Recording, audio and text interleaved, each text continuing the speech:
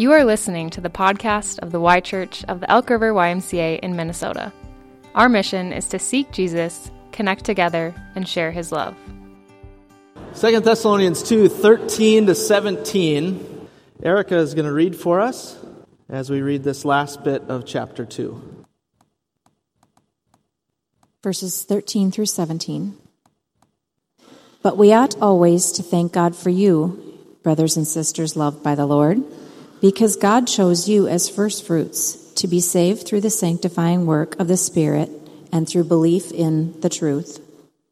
He called you to this through our gospel, that you might share in the glory of our Lord Jesus Christ. So then, brothers and sisters, stand firm and hold fast to the teachings we passed on to you, whether by word of mouth or by letter. May our Lord Jesus Christ himself and God our Father, who loved us and by his grace gave us eternal encouragement and good hope, encourage your hearts and strengthen you in every good deed and word. Well, history is full of tenacious people, inspiring leaders who held fast and who have not given up. And I wouldn't even know where to begin a list of examples. Many of these stories, of course, turn into our books or the movies that we see in theater.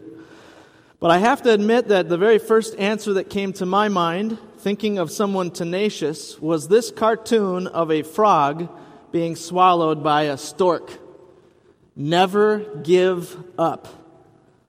That's tenacious. Even as the frog is caught in the stork's beak, his hands are around the stork's neck.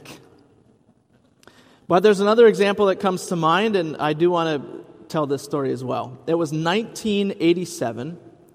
A man and his family had just sat down for breakfast. It happened to be a Sunday morning. And no sooner had they settled around the table for family breakfast than they started to smell smoke. And they quickly discovered that their house was on fire. It was a blaze that burned so fast that it quickly consumed their entire house to the point that the family narrowly escaped with their lives. Once outside, the man tried to pick up his garden hose, but it melted in his hand. That's how hot the fire was burning. The house was a total loss, and in the investigation later it was determined that the fire had actually been set by an arsonist who had doused the entire back staircase with lighter fluid. The perpetrator was never caught, was never identified, and this man was deeply shaken, traumatized by the idea that someone had tried to kill him and his family. And so they had to start over. Their house was gone, except for one room in the basement that had gone unscathed. It was the man's studio. He was a musician. And over the next year, he and his family rebuilt the house on the same foundation with that studio still intact. When it was finished, the man wrote a song called "I Won't Back Down." His name is Tom Petty. What does it mean to be a tenacious person? And what does tenacity have to do with faith, with following Jesus? These are the questions that we're going to ask today as we pick up this little paragraph in 2 Thessalonians. N.T. Wright said, "Considering how brief these verses are, they offer a remarkably full summary statement both of Christian theology and of Christian practice." And I thought, he's exactly right. And so I outlined the passage, what we're going to look at today, under three main headings: what God has done, what we're to do, and what the future will hold. What God has done, what we're to do, and what the future will hold. So we'll begin with the first, what God has done. One of the things that we note about Paul and his letters, think back to Pastor Andrew's sermon, gratitude permeates his perspective. And Paul is somebody who really would have had a lot to complain about, but he didn't. His life was steeped in gratitude. Verse 13, we look at how this begins. It says, "But we ought always to thank God for you, brothers and sisters loved by the Lord." So these are the believers in Thessalonica he's writing to, this fledgling little community of those who were following Christ, where Paul, along with Silas, had brought the good news of Jesus and planted the church, one of the first churches in all of Europe. And Paul is just overwhelmed by gratitude as he writes from afar. He's probably in Corinth as he writes this, and he's thinking of his brothers and sisters in Christ. And here's what prompts his gratitude, at least in this verse. He says, because, so this is stating the reason, right? Because God chose you as first fruits to be saved. Now, there's more coming in the verse, but we'll just pause here briefly. Each of the three headings that we'll look at today are going to have two subpoints. So we've got this first heading, what God has done, and the first bullet point, the first item underneath that is going to be this: God chose you. What has God done? He chose you. Now, this is the biblical teaching of election. It has nothing to do with politics. It's not a political election. It is a far more important election, the election to faith. That you are chosen by God to belong to His family.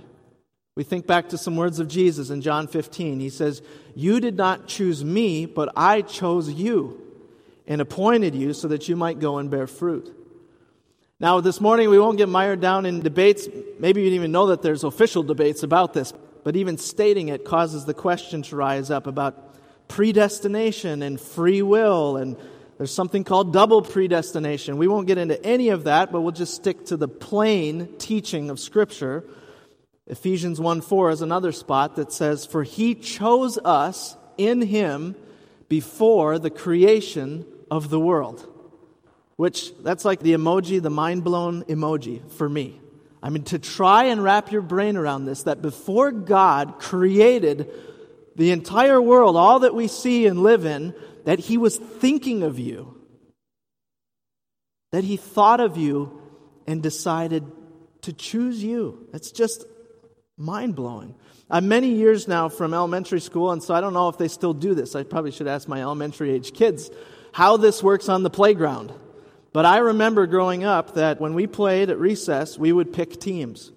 Our favorite game to play was football. And so usually it'd be the two captains who were in charge of selecting the teams. And so all the boys would line up, and we would just go captain to captain. And you would pick players until everybody was gone. And you would stand there in that line. Some of you are transported back, and you have these memories. Maybe some good, maybe not so good. And you would stand in that line just hoping and wishing that you would get picked. That you wouldn't be standing there till the end, embarrassed and unwanted as the bottom of the barrel. You wanted to be chosen. Why is Jesus called our Redeemer? It's because He finds us in our misery, in our sin, in our shame, and He says, "I want that one." That's why He's called Redeemer. He says, not only do I want that one, but I will pay any price for his or her life, even dying on the cross to save them. That's what it means to be chosen by God, to be saved. And for the Thessalonians, Paul also highlights the agency of their salvation. It says, God chose you to be saved. Now we pick up the last clause. Through the sanctifying work of the Spirit and through belief in the truth. So how are we saved? It is God at work. That's clear right out of the gate here. It is the Holy Spirit who initiates salvation. And it is through believing in the truth. Through our faith. Knowing, trusting, believing that the message of Jesus is true. And I want you to keep in mind the context for the Thessalonians. The background of this letter is that false teaching had crept its way in and had brought all kinds of confusion and heartache to this community of Christ followers. And so Paul is saying, believe in the truth. Believing in true things and not false things about God is essential. It is critical. So that's the first thing that God has done. In summary, He chose us. And then verse 14 gives us the other C word. He called you. So He chose you and He called you. Here's the verse. He called you to this, to be saved, through our gospel, that you might share in the glory of our Lord Jesus Christ. Chosen and called, this combo of words, I think, is incredibly powerful. They communicate so much about identity and purpose, something every one of us longs to know about. Angela Duckworth wrote a book. Maybe you've seen her TED Talk. The book was called Grit, a topic which is not unrelated to tenacity. And she gives us this picture of calling. She writes, 3 bricklayers are asked, "What are you doing?" The first says, "I am laying bricks." The second says, "I am building a church." The third says, "I am building the house of God." She concludes, the first bricklayer has a job, the second has a career, the third has a calling. You are not only chosen as God's child, but you are called for a purpose, that you might share in the glory of the Lord. Now, glory is one of those Bible words that for me can be a little tricky to picture. I don't really know how to understand it or define it right off the bat. But I thought perhaps our playground football analogy could help us. Because being chosen, if that is getting picked to play on the team, then called to glory is what happens when that little kid grows up to play in the NFL and the team he plays on wins the Super Bowl. The confetti's coming down, the game is over, the Lombardi trophy is presented. One day, Jesus will come in all of His glory, and we get to be on His team and celebrate His victory. Honor for the Thessalonians would have, of course, been a big deal because they lived in the Greco-Roman world where honor was the highest social value. And those who believed in Christ, because they made that choice, they were often stripped of their honor. They were disgraced, persecuted, disdained, because they followed a crucified Savior who died a humiliating death on a cross. They didn't worship all the other cool gods of the Roman pantheon. They lived morally upright lives that were in accordance with God's word, and that won the ire of their neighbors. And so they shared in Jesus' sufferings. And yet they held on to this, and this is what Paul writes about. It wasn't the end of the story. They knew that they were called one day to share in His glory when He returns again. So that's what God had done, what God has done. He chose you, we'll personalize it. He chose you and He called you. Now Paul moves into how we respond to this truth. In light of these things, here's number 2, what we're to do. This is now the second paragraph in that little reading. Verse 15. So then, you can see Paul's drawing a conclusion, right? Based on what he just said. So then, brothers and sisters, 2 things. So we had chosen and called. Here's your next 2. Stand firm and hold fast. What are we to do? Stand firm and hold fast. Stand firm is a frequent refrain in Paul's letters. This whole series in 2 Thessalonians we're calling Still Standing because 1 Thessalonians already talked about standing firm in the Lord. The Thessalonian believers faced immense pressure to cave on their faith, to give up on following Jesus. The vast majority of people around them that they did life with and lived in their city, they were heading a different direction, living a much different life. And so this choice to follow Jesus was isolating.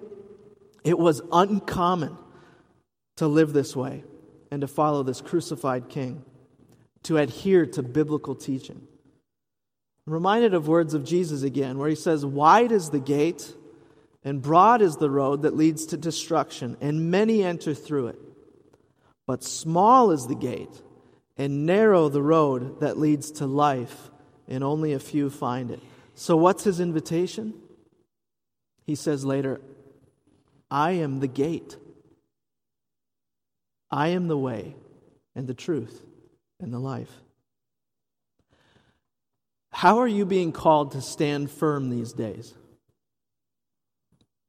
There's so many ways that you and I can get knocked off our feet or let off course.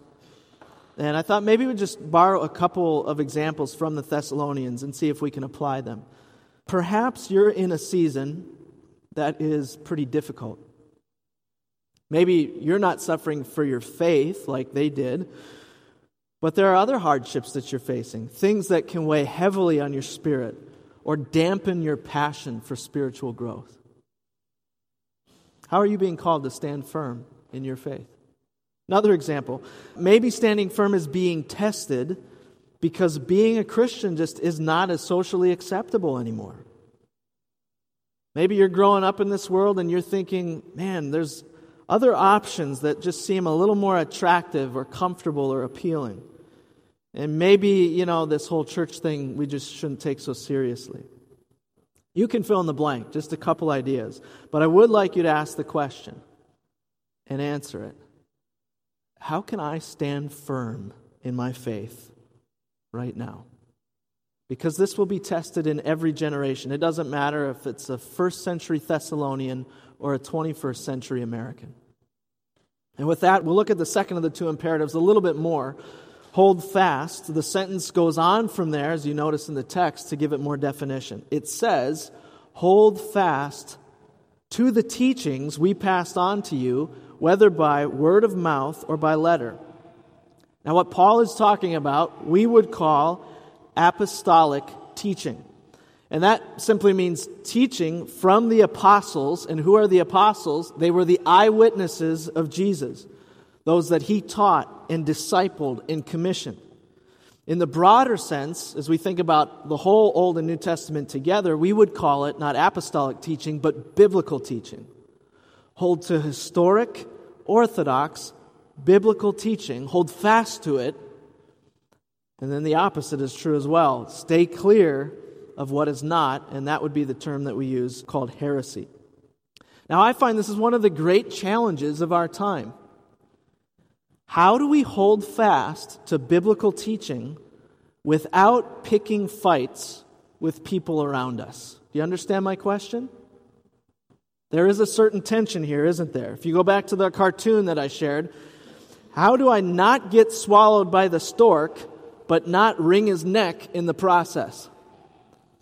That's the tension. So on the one hand, I don't want to acquiesce to a non-Christian culture, but I don't want to go to war with culture either. That's not what we're called to do. I'm called to love and care for people. Jesus says, even my enemy. So how do I uphold the truth without clobbering people with it? It's very easy to resolve this tension by settling on one side or the other. So either you might find yourself tempted to compromise the truth, meaning we go soft on biblical teaching, or you're going to solve it on this side of the equation and we compromise grace. When we do that, we look a whole lot like the Pharisees in the Bible. But you don't have to choose. Jesus gave us both, grace and truth. And in a sense, they cannot even be separated or practiced apart from each other. Grace without truth is wishy-washy. You frankly don't even need grace if there is no truth. It is just mushy sentimentalism without substance. But truth, apart from grace, is brutal. And that's not what truth is supposed to be in the Bible.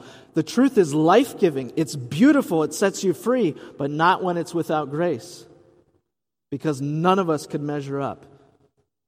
Truth in isolation is crushing.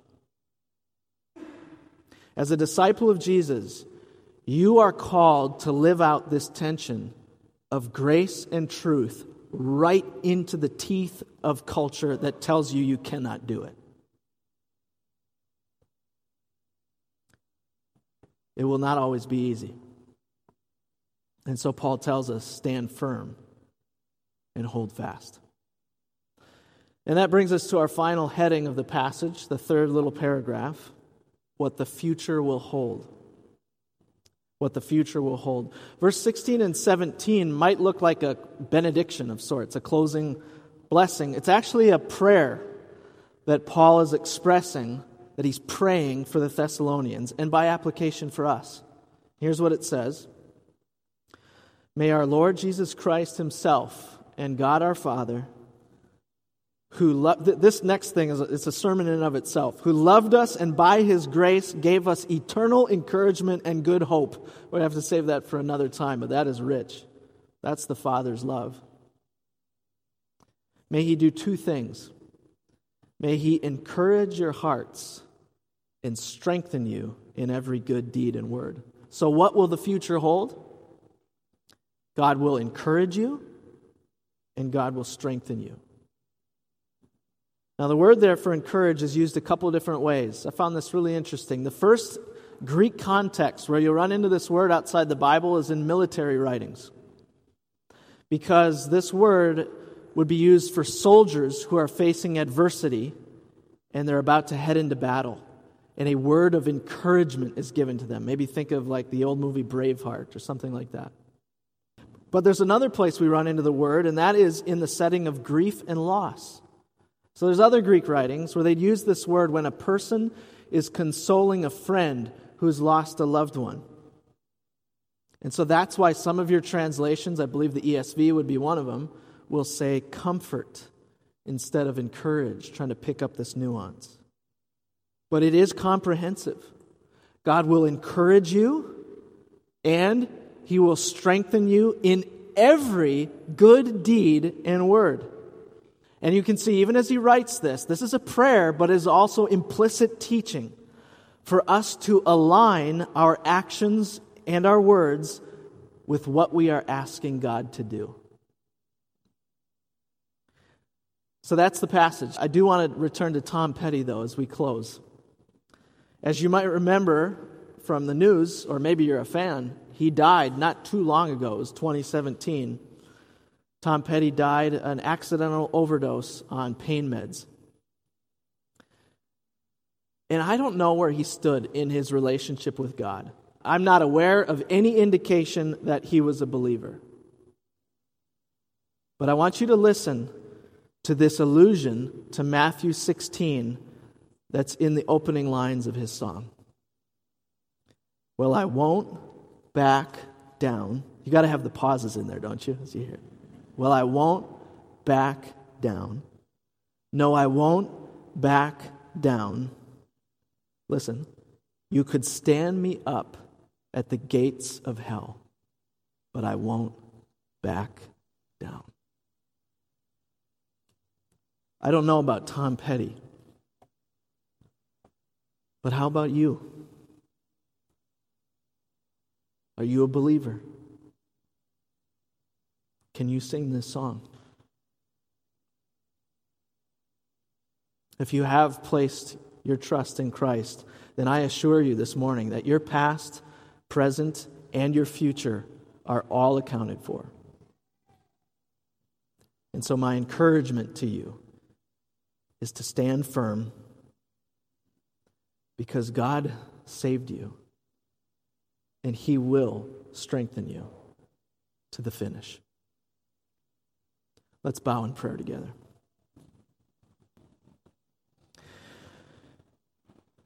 Oh, Father, we too want to always be thankful,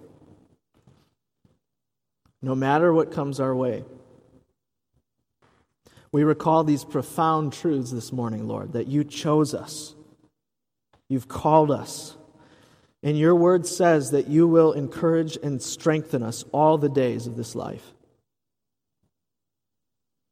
So, Lord, my prayer for me and for my brothers and sisters here is that you would teach us to stand firm. That you would teach us to hold fast to the truth of your word. We ask this for Jesus' sake and in his name. And all God's people said, amen. Thanks for listening to the Y Church podcast. For more information about the Y Church, check us out online at theychurch.org.